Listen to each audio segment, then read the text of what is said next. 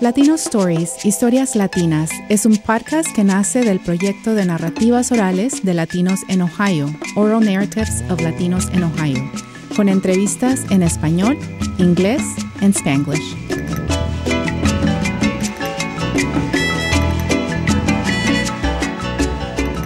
Welcome to Latino Stories. I'm Elena Fowles. My guests today are Lorena Gotro and Carolina Villarroel.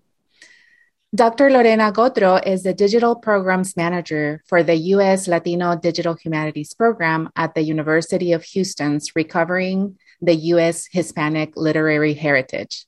Dr. Gotro received her PhD in English Literature and her Master's in Hispanic Studies from both Rice University. Her research interests include Chicanx Studies, U.S. Latinx Studies, Digital Humanities, Affect Theory, and Decolonial Theory. Carolina Villarroel has a PhD in Hispanic Literature with a specialization in U.S. Latinx Literature and Gender Studies. Villarroel served as archivist for the Mexican American and Afro-Descendants collection at the Houston Metropolitan Research Center at the Houston Public Library. La doctora Villarroel is a co-founder, along with la doctora Gabriela Baeza Ventura, of the first Digital Humanities Center for U.S. Latinx Studies, sponsored by a grant from the Andrew Mellon Foundation. Bienvenidas a este episodio. Muchas gracias. Thank you for having us. Tell me about how the Recovering the U.S. Hispanic Literary Heritage got started. Well, the program was started in 1990 by a group of scholars from all over the country who were doing research in their specific areas, Cuban Americans, Puerto Ricans, etc. And they been collecting materials, and they discovered that what they have collected is just, scratching the surface of all the historical materials that was out there, and it was not being preserved by the traditional archive or the institutional archive. Mm-hmm. So they came together to a meeting led by Dr. Nicolás Canelos, the director of Arte Público Press and the Recovery Program. And they came together and decided to create the Recovery Program to put together their efforts to starting collecting, locating, preserving, and making available all this rich literary legacy of Latinas and Latinos in the U.S. And as in a way to create an alternative archive that is mostly digital than anything else, and to create ways to make them available everywhere. So the goal was to create the program with different topics or areas of studies instead. So there is an effort within the program to recover newspapers, for example. That was a big part of the Latino community in a way because it serves to communicate to the community, but also to publish. We find a great amount of serialized novels, poetry in them. So it was one of the most important publishing spaces for the Latino community. So after years of working on this, we have a collection of approximately 1,500 newspapers, and it keeps growing. Although we are in a race against time because the newspapers were published, and when we used to have newspapers in a really bad kind of paper that it gets brittle with time, it's called burning. So when you touch them, it disappears, some of the older ones. So we are trying to preserve this. And in some cases, we're able to collect a whole run for a newspaper and sometimes just a piece of it. Right. So in that sense, the program created a bibliography for everything that was published by Latinas and Latinos in the U.S., whereas, literature, history, astronomy, education, anything. And we have right now a bibliography of thousands of records. And we started working on preservation and digitization at an early point during the program. Right. I have seen pictures of the physical archives, and you have bicycles to go around The aisles. That's the fun part. I know. I just want to visit that space just so that I can ride on those bicycles. Yes. That's well, the building that we have right now, we're located within the University of Houston. And it's very interesting because we are a nonprofit within an institution. Mm-hmm. So which is good for us because it gives us freedom Autonomy, to publish whatever we want. Mm-hmm. So we are the historical arm of Arte Público Press. Mm-hmm. And Arte Público Press has been around for many years. It's one of the oldest and most prestigious editorial houses for Latinas and Latinos in the U.S. So what you saw is the warehouse where all Arte Público Press, are housed. And our offices, we share our offices, the recovery program with Arte Público and now with USLDH. What you said, Carolina, about the newspaper being such an important component of not only preserving our history, but understanding how people communicated, right? How important it was to have access to periódicos, to newspapers, and how that also not only to share information as a source of information for the community, fairly cheap also, right? But also as a place where and we think of canonical authors in Latin America, many of them published their short stories on newspapers. And, and it was like telenovelas, right? Like a series, like they would El Cuento Semanal, right? Like every week they had a new chapter, right? And some of those actually, as you already know, became actually novels, right? Or later on they were published as novels, but and so that was happening here in the US as well, not only as a form to communicate, but also to begin publishing literary work. Yeah, and also to convey political stances. It's so rich. Newspapers are so rich in that sense. And considering that the first newspaper published in the United States was published in New Orleans in 1808, and it was called El Mississippi. To this point, it's a really rich source of information for us now. And it's really interesting to see the students that get to see and work with these newspapers here. We work with research assistants because they see history repeats itself, in many cases, right. With immigration and with other issues that our communities confront, here in the United States. They can appreciate language and because most of our collections are in Spanish.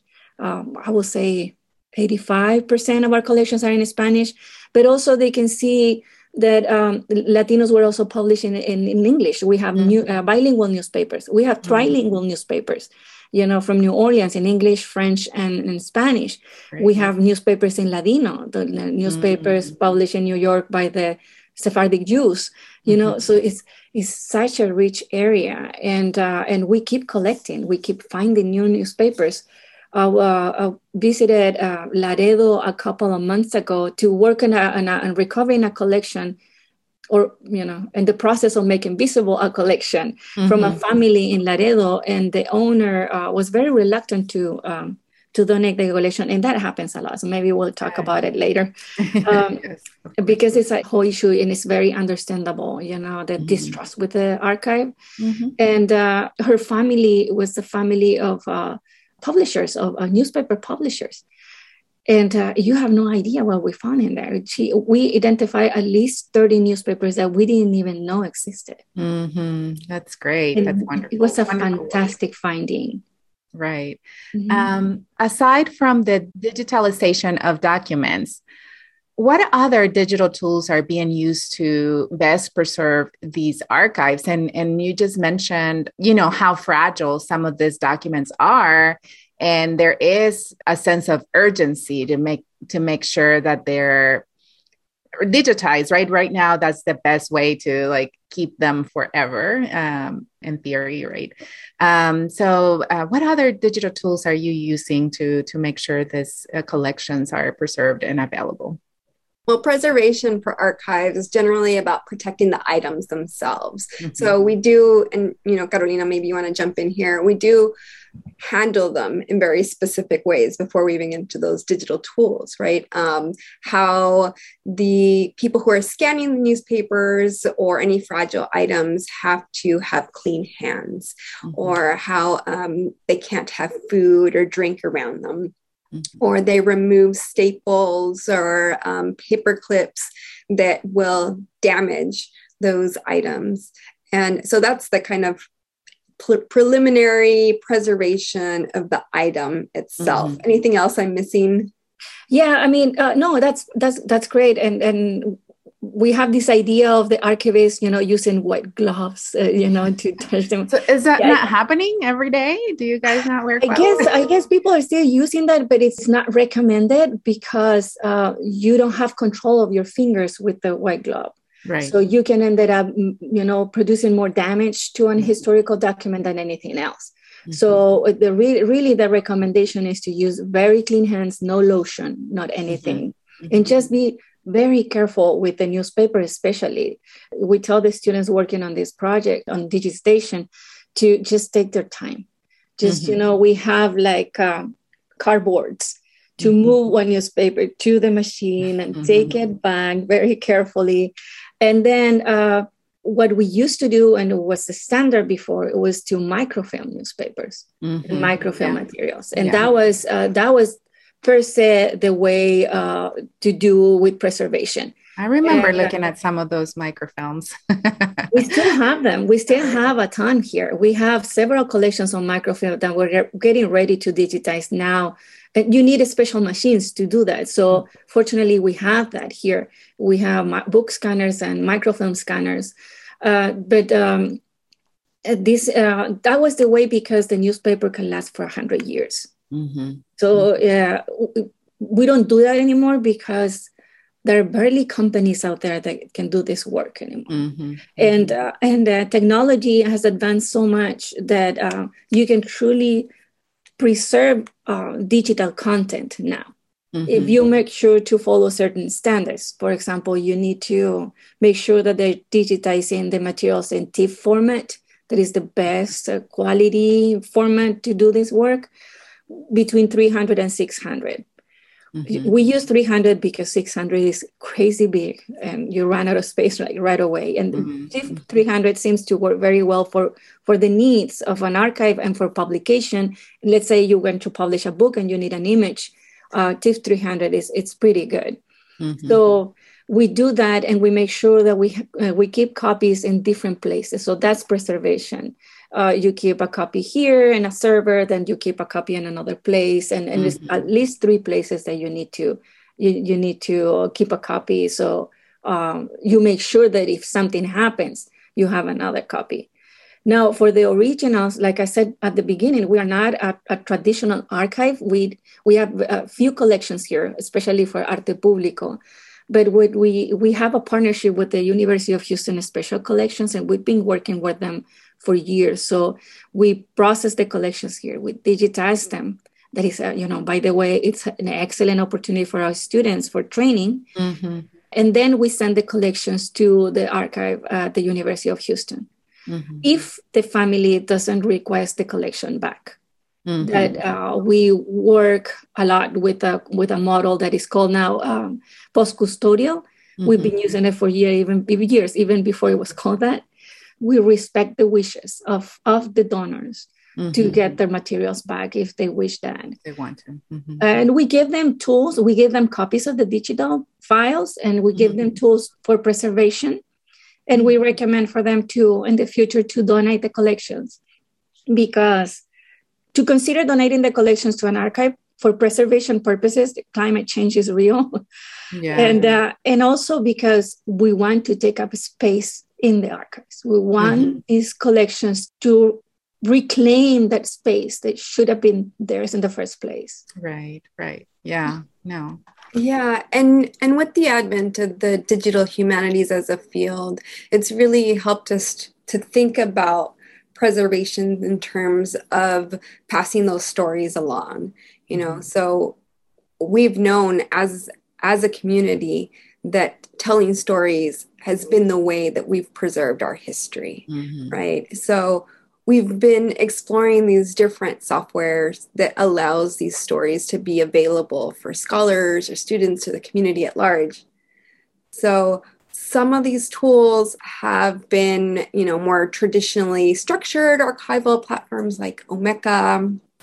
We've also just started experimenting with Collection Builder, and we're thinking about using Clowder, which Chicana por mi Raza has been using for a very long time.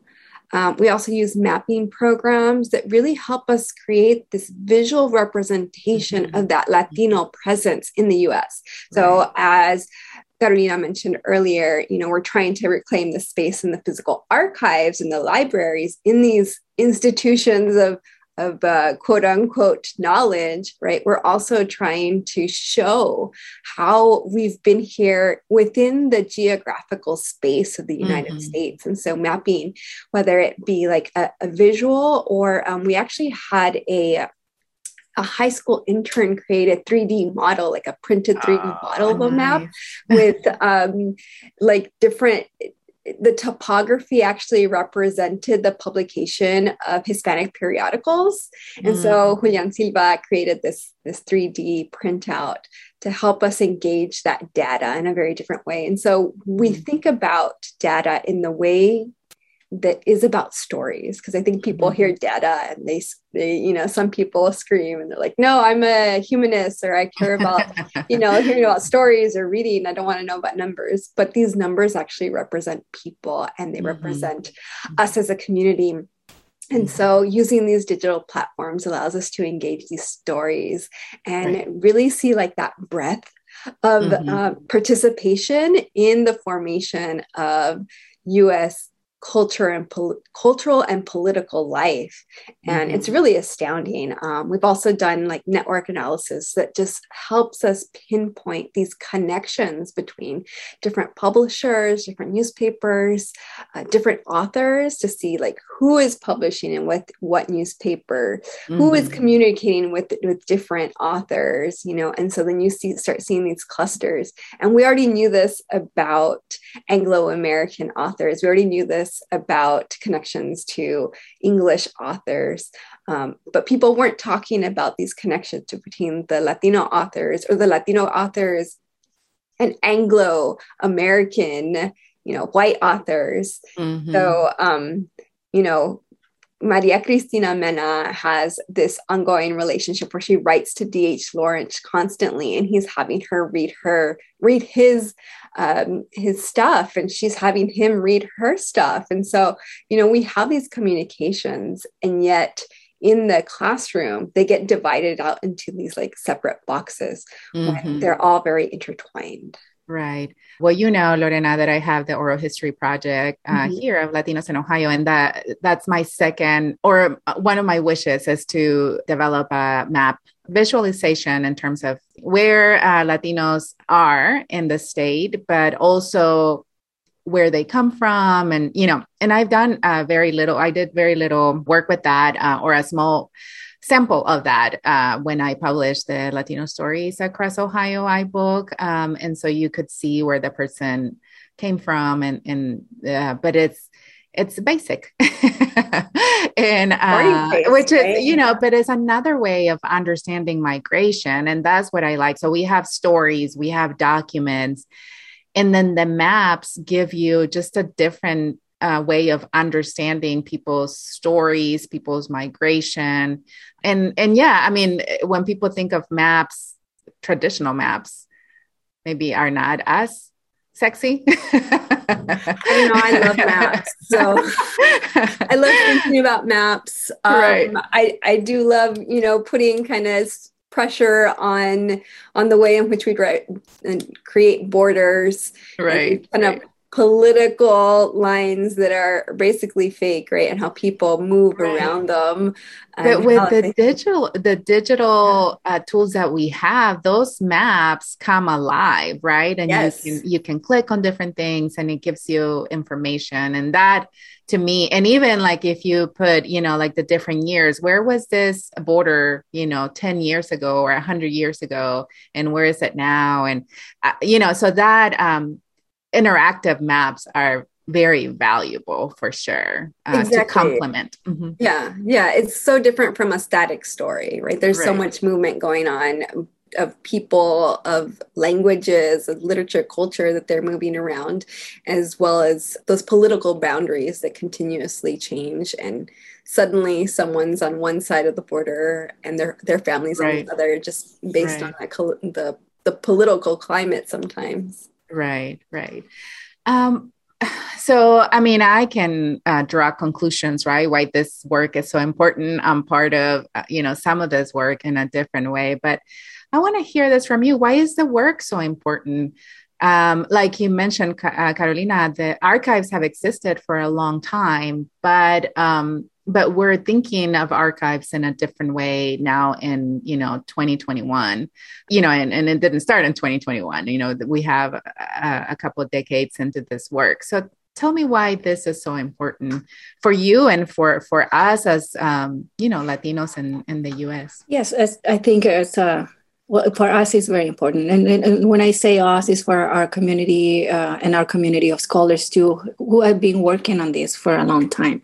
The Recovery Project is 20 years, 30 years. It's 30. It's 30. It started in the 90s. Yes. They're all melding together. So the Recovery Project is 30 years old. And so you can imagine all the work that is being put into this, and trying to preserve it. It was as important as it was before when they started the project as it is now, because we still on the struggle to make spaces for these collections to be included in the archive. And we're not the only community that is being, pushed aside from this institutional, space. And it is so important because archives are supposed to be the spaces where history is preserved. So if we're not part of the archive, we are not part of the history of the country. And that is unacceptable.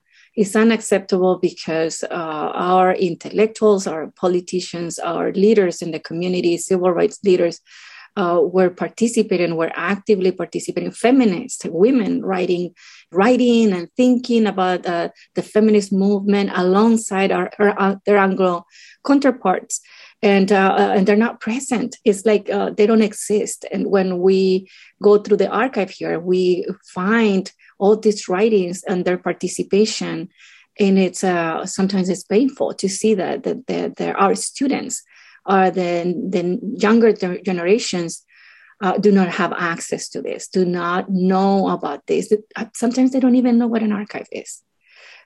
So it's important because of that, and because we need to create a presence, and because it's a struggle, and we're struggling every day to be able to find these materials that are still out there, to be able to have the community trust us.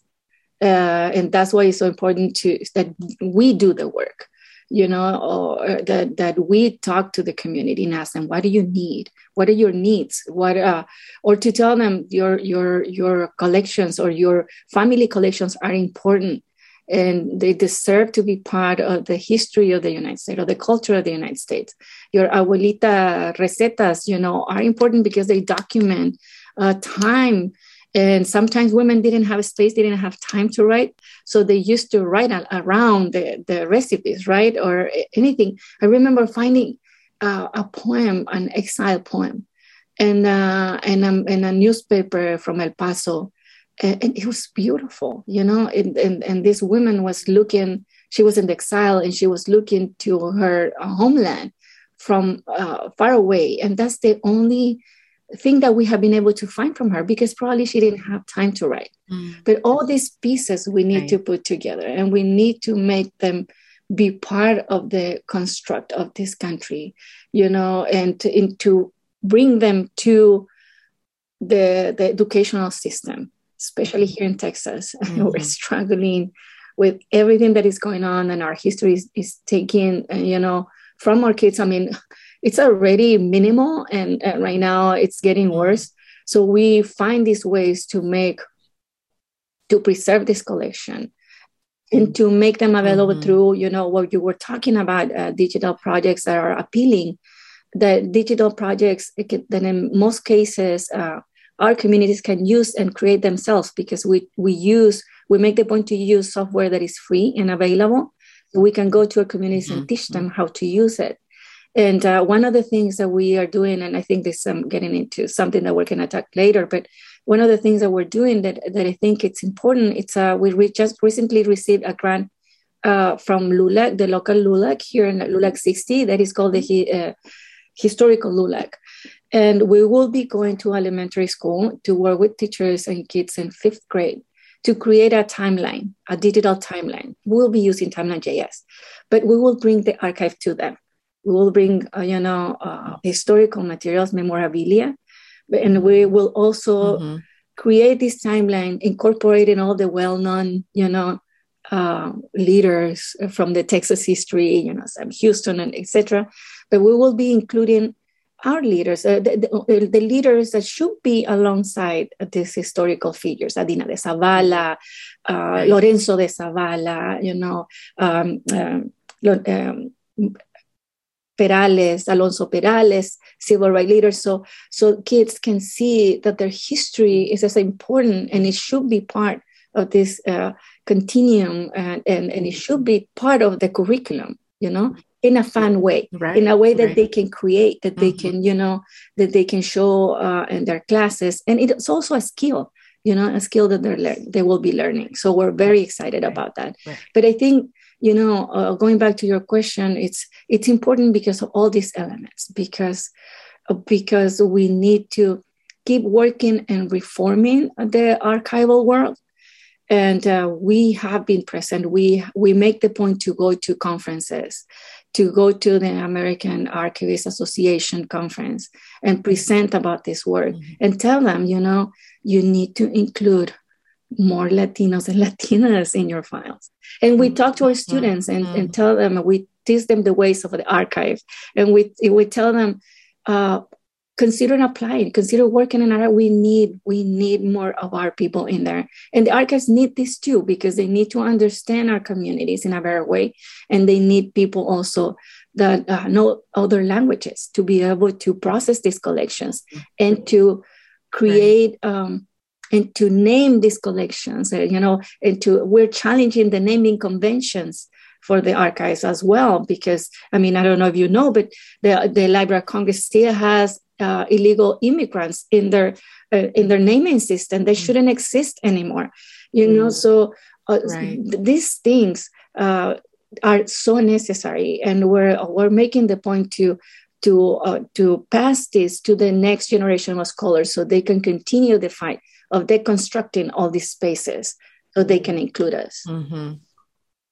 Right, one of the other things we say is what happens when you search for your own ethnic identity online? What happens if you Google Latino? What happens if you get on Twitter and search the hashtag Latina? What kind of results do you get? And the results for the longest time were all very pejorative, and that negativity affects you as a student or as a researcher. We're adult academics, but it still will bother me if I'm trying to hashtag or look at a hashtag and all I see are negative representations of who's supposed to be representative of me. And I'm thinking about our children too, if they're asked to do research and they only see this negative representation of themselves. And actually, we've already seen a change in that, in the types of results we get. And so even just people outside of the archive who have social media, if you start tagging things with that, with, for example, hashtag Latina, then you're changing the types of results that are out there. And that's really important. So rather than having these representations that are just, over sexualized images of women or just kind of Hollywood representations of Latinas, we can change that by sharing our academics. We can share scholarship and histories and leaders, Latina leaders, right? So that the next generation can have access to these more positive representations and understand themselves as part of a continuum and building toward the nation state. Right. What you just said, so two things that you both said that I want to follow up, maybe another podcast that we do. One thing is what you just said, Lorena, about I feel like I need to have this conversation with students about, just how easy we can change that conversation or hashtagging Latina or Latino and being, because you're posting about graduation, because you're posting about, other leaders or even challenges about that community is having, and not, so that you're changing that narrative to be more inclusive of diverse experiences of Latinos, right? And not just one often stereotypical narrative of who we are. So that in every class, I'm going to include this little talk about this, just to encourage that. Cause I think a lot of us, as academics, we understand this, but maybe our students, don't understand the impact that they can have, right? Just because they're on social media all the time, right? What the shift that can happen if we are, thinking on keywords that we can add there to have a wider, more just representation of our community. And the other thing, Carolina, that you said, I'm always interested in the history of food and food associated with, communities and what you said, like how women were, writing recipes, and then embedded into those recipes might have been something, creative writing, but also, so I do a small project with students sometimes about digital storytelling based on food stories. And, sometimes they find there is historical significance of, their grandmother's recipe, right? That became famous because at that particular time, they only had access to those, items that they could use, and they were creative and, making a new dish or something like that. And so it's not just like a preference, but there is historical significance, right? That could be marked by what was happening at that time, what access or what we had to food or not have, what was going on. And so I think I want to follow up on some of the work that you've done in relation to like food. Yes, for sure. Of course. And it's interesting because, exactly like you said, the different ingredients that are, listed in a recipe can tell you about the historical moment that they were living or the spaces where they are living. The needs of certain, in certain periods of time that make you, make a soup with with flour, it's very, very rich. My favorite example is water pie from the Great Depression. Yeah. Look up that recipe because, the women made the most of what they could with what they had access to. And it also tells you something about the women in these families that, they were making the main dish, but then also trying to give a little joy to their family, create a dessert out of what they had rationed to them, and made a dessert out of water. So check that, water and a lot of sugar. But, these are historical moments. And I wanted to add that I can't remember what podcast it was on, but Ana Castillo talked about this, and Caro mentioned this earlier, that women sometimes didn't have a whole lot of time, and Ana Castilla was asked, like, well, why did women write a bunch of poetry back in the 60s? And she said, because we didn't have time, because it's what you could write while the baby was sleeping, while the frijoles were on the stove, and so sometimes it was short but poignant. And so you have these artifacts that they're much more than the poem. They're telling you about a very significant social construct. And the women are writing, they're stuffing as much power into these words, right, as possible, and putting them on napkins, on the side of recipe books, and whatever they have access to. Lorena and Carolina, I know that through this work, you are also highlighting many other digital humanities projects out there. I know there's a list, and I know my project is there. And I also, added some information about other projects that I know about. So tell me specifically about the U.S. Latino Digital Humanities Program.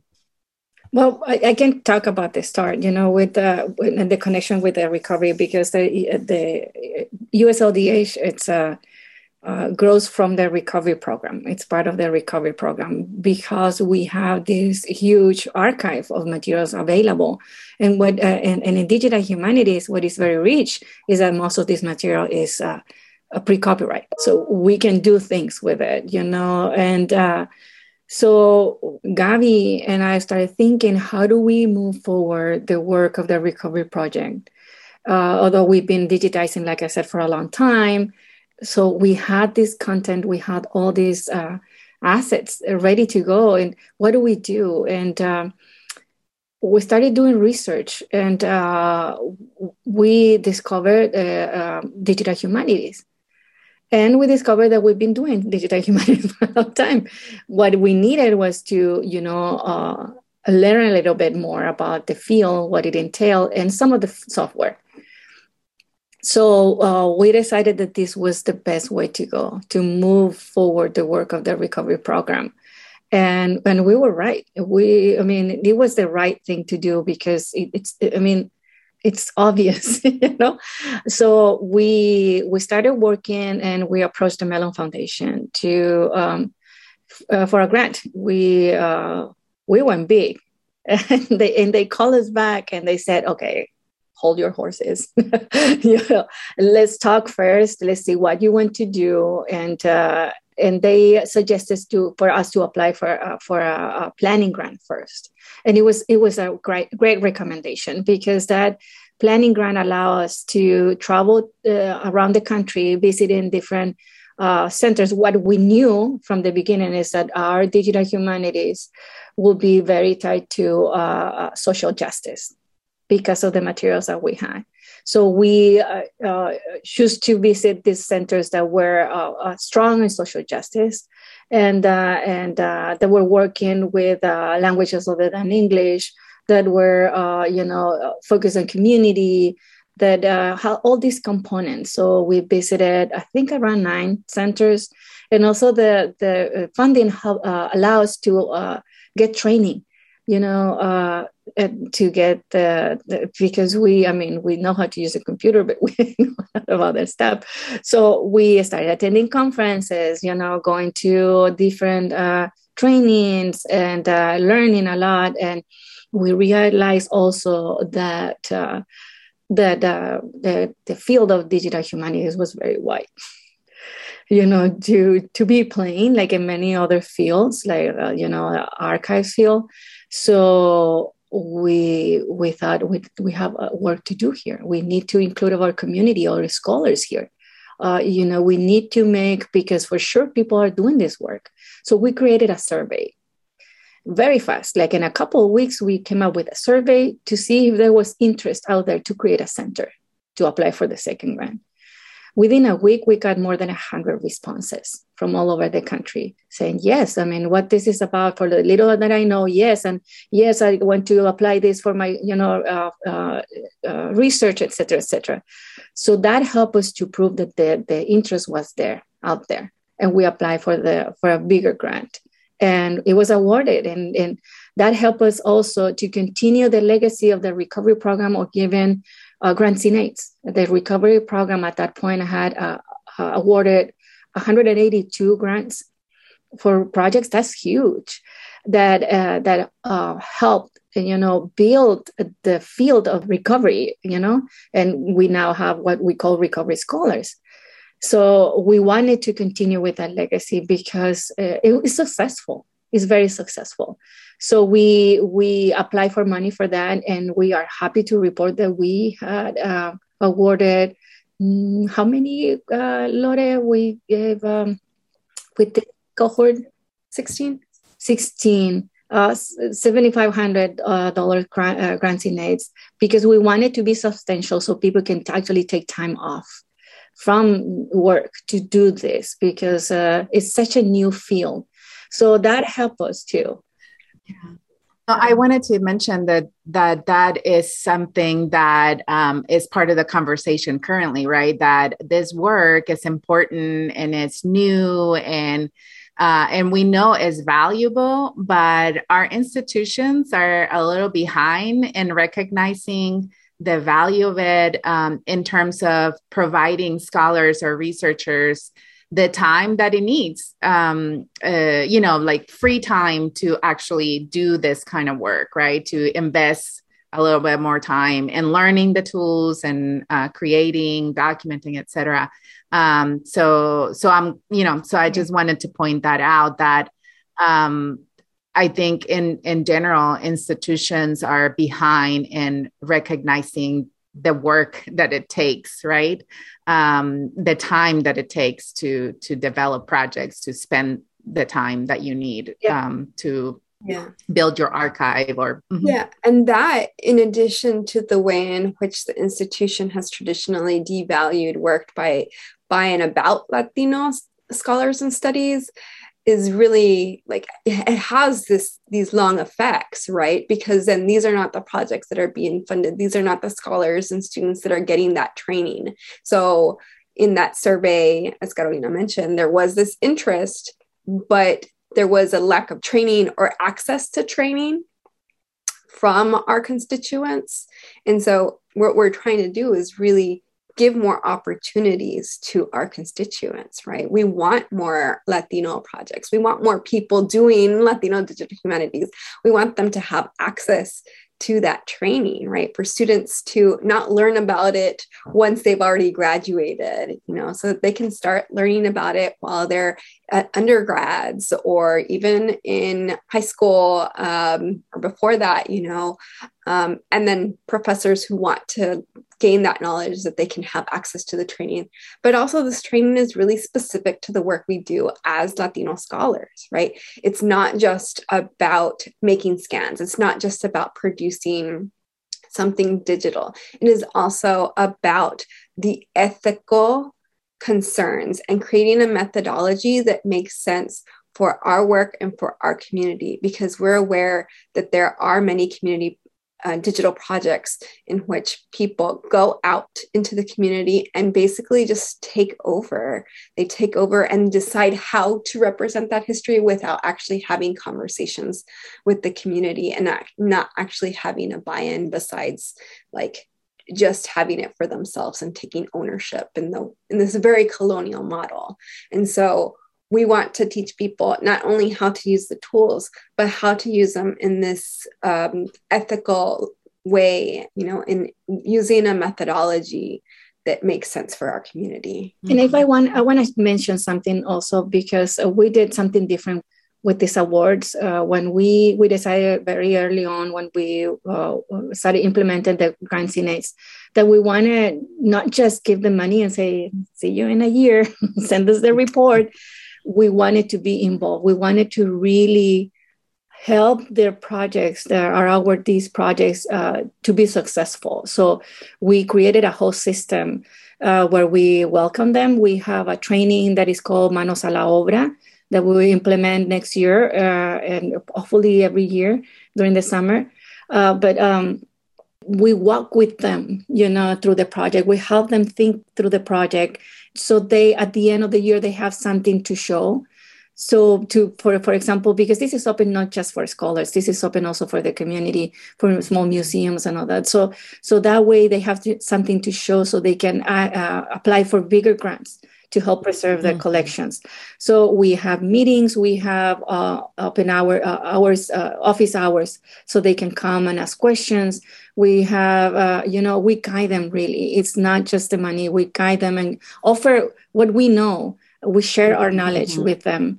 And going back to the list, I mean, this is making the list grow and making more visibility. And it's as simple as an Excel sheet, as you mentioned. But it's so important because it makes such an impact. And something that happened this year and that I'm very proud of. And it's not proud. And I think it speaks about the success of this Excel sheet.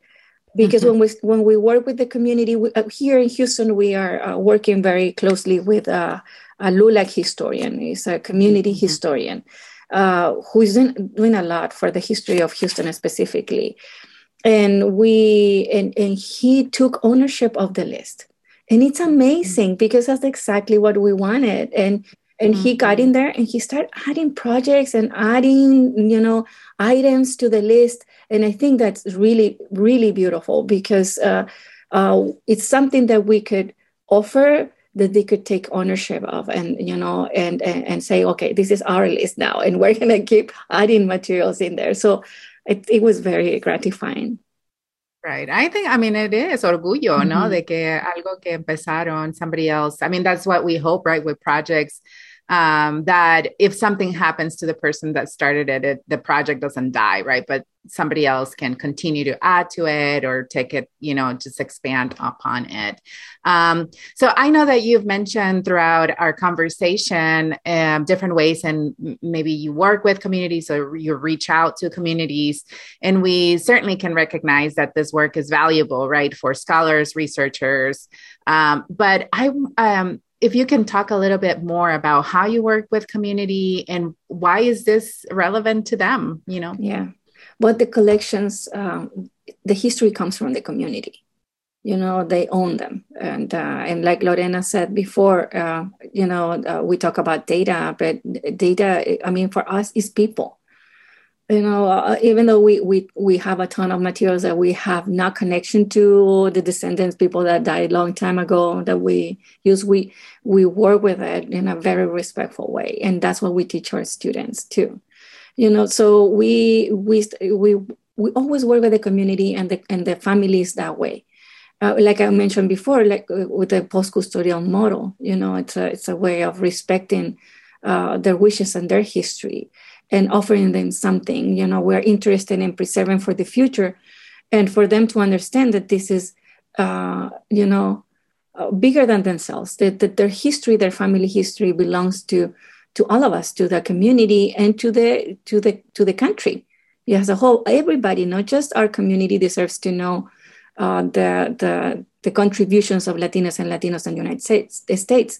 Everybody should know because this is part of everybody's history. So we work, I mentioned LULAC before. We work with LULAC-CC. They have a ton of history, and also they're very active. And we've been able to get a couple of grants from them and from LULAC National to invite students here, high school and undergraduate students to work and learn. Working in the archive and doing some digital work, and it's been so gratifying to be able to see the kids rediscover their history. So that's one of the things that we do. We also been involved in, have pop-ups of bringing part of the archive to the communities. Like I mentioned before, that the involvement with the schools. This is not the first time that we go to an elementary school. Lore and Gabby went to another school to teach the kids how to do Twitter bots, for example. So we're trying to infiltrate this educational system and that way, but also working with our immediate community here and in the neighborhood that is right behind us in the building, to connect with them and to work that trust, and tell them that they can trust us, that we're not going to use their collections. And we take it farther. It's work. I'm not going to lie about it. You make a commitment, but that commitment comes with calls the people, because they are excited about preserving their history and and make it available. So you have to be ready to get those calls and work with them, because we ask them, how do you see this collection to be, presented to the community in a public facing software? So which colors do you think it would be appropriate?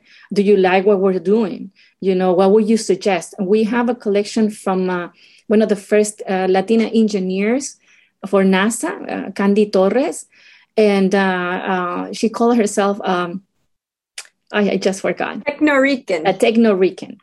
So it's amazing. Her collection is huge, and she's heavily involved in the process of the collection, the processing of the collection. So now we're teaching her how to use Omeka, so she can go into the collection and help us identify photographs and tell us the right way it should be described. So that's kind of the work that we're doing. I don't know, Lore, you want to add anything else? I realized we haven't, since we're like here entre nos, we're doing first name basis, but we haven't mentioned our other teammates by name. So I just wanted to mention our other teammate, the other co-founder of USLDH, Dr. Gabriela Baeza Ventura, who's the executive editor of Arte Público Press, as well as the associate professor of Spanish at the University of Houston. And then Dr. Linda Garcia Merchant, who is our USLDH postdoctoral fellow, and she's also a co-founder of the Chicana por Mi Raza Memory Collective. Mm-hmm. So that's our team. We have and we're very fortunate because we have a great team that, like you said at the beginning, go and up to a ride with the bike. And by the way, you're welcome to come and ride the bike at any time. I am coming. That's on my to-do list. Next time I'm in Houston, I'm calling you and say, can I get a ride? Can I get a tour? We were talking about food. We're all dragonas here. Right. So we can go out to eat. We'll take you to the barrio. But not in the archive. Lots of really good food here in the Houston East End, near the university. No, I definitely want a tour. And I definitely think, you've made me think about how we're writing a large grant to make a digital archive of Latino presence in Ohio that is more the oral history. So it'll include oral histories, but it'll be more comprehensive, I guess. And one of the things that we want to do is go into the schools and the work that you just mentioned, Carolina and Lorena, that you've done, right? How do we bring this history and provide tools for teachers to incorporate into their classrooms in a way that's interactive, that's fun, and that is a just representation of all people, right? Including Latino histories. So definitely, I know who to go to when we get to that point, and to work with K through 12 educators here locally. We'll be happy to help. Yes. So just to end this conversation, Lorena and Carolina, what is something exciting that's happening in terms of research or projects there in Houston right now?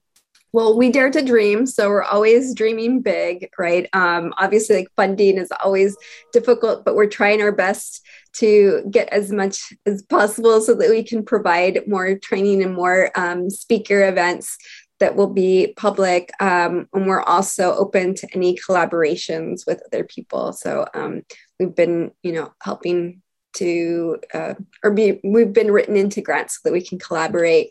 Some of our big projects that are coming out is we've just started working on the Proyecto de la Literatura Puertorriqueña, which is supported by a grant from the Andrew W. Mellon Foundation. And this is a 3-year grant where we're developing a Puerto Rican literature archive. It's starting with poetry, and we're hoping to expand that. And there'll be a digital database as well. We're also working on a project for the Clear Hidden Collections grant on the periodicals in the US-Mexico border region. And that's really exciting. We just tweeted out a picture today of a newspaper from McAllen, El Mañana, that actually had a clip of story, an article about the flu epidemic. So it's really exciting to do those scannings. Our students get excited because they can see the history, just coming alive. We also have several local collections that we're hoping to make public soon. The Candy Torres one we've been working on, as Carolina mentioned, with Candy Torres. We're hoping to expand that and provide better descriptions for that. We have a student working on the Morales family scrapbook. Carol, do you want to say something about that? But the Morales family, that collection, it's directly associated with Houston. It is one of the families, leaders in the community here. They had a funeral home that's been here for years, and it grows out of the need of finding a place for the Latino community to, commemorate their dead, and also spaces where to bury them, because there were not spaces for that. So, and they had a radio station. So it's a very rich scrapbook that we are digitizing, and we're trying to make it feel the way a scrapbook feels. So we're in the process now. Student Shine Trabuco it's looking for software that could allow us to do that, to have the feel of that. The granddaughter, it's a state representative here in the area, so we're hoping that she could give us our history so we can attach to the project. And also we will be interested in accessing the records because many of that, a lot of that information was not available and was not included in the official records. So we want to dig in there and see how, these numbers and these histories relate to the general history, portrayed during that time. We have a ton of projects. We work another forthcoming one. Yeah, and I'll leave you with the last one. We have several, but we have a Latino film history project that will be released soon. This was a digital collection compiled that compiles articles about cinema that were published in the United States in Spanish language periodicals, and it highlights the impact of Latinos in the film industry from about the 1900s to I think like 1960. And this project was supported by an ACLS grant for the Media History Digital Library, which was led by Dr. Eric Hoyt at the University of Wisconsin-Madison. And the student lead on this was actually an undergraduate, Catherine Zapata. So that'll be, look for that. You can actually find a list of all our projects on our website if you go to artepublicopress.com. And you can also find books if you're interested in books that reflect and represent Latinos and Latino culture. All these books are written by Latinos, so they're really exciting. There's everything from adult, young adult, there's children readers. All the children's books are bilingual, so they make wonderful gifts, and they're just really exciting to read and to be able to see yourself represented. So explore our website and also check out our social media so that you can find out about our new and upcoming projects. Great, thank you. Lorena and Carolina, muchas gracias por esta conversación. Gracias a ti. Gracias. A todos, gracias por escucharnos y recuerden seguirnos en Facebook y de compartir este podcast con otros. Hasta la próxima.